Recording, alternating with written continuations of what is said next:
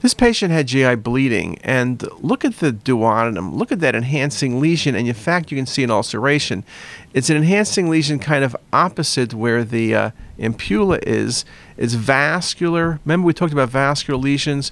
Think about carcinoid. Think about GIST tumor. So my two favorites here are GIST versus carcinoid. Because it is very vascular and duodenum is a great location, I'm thinking duodenal carcinoid tumor. Could this be metastatic renal cancer? The answer is yes, but the patient has the kidneys in place. It's not an appearance of lymphoma. Okay? So that's very important.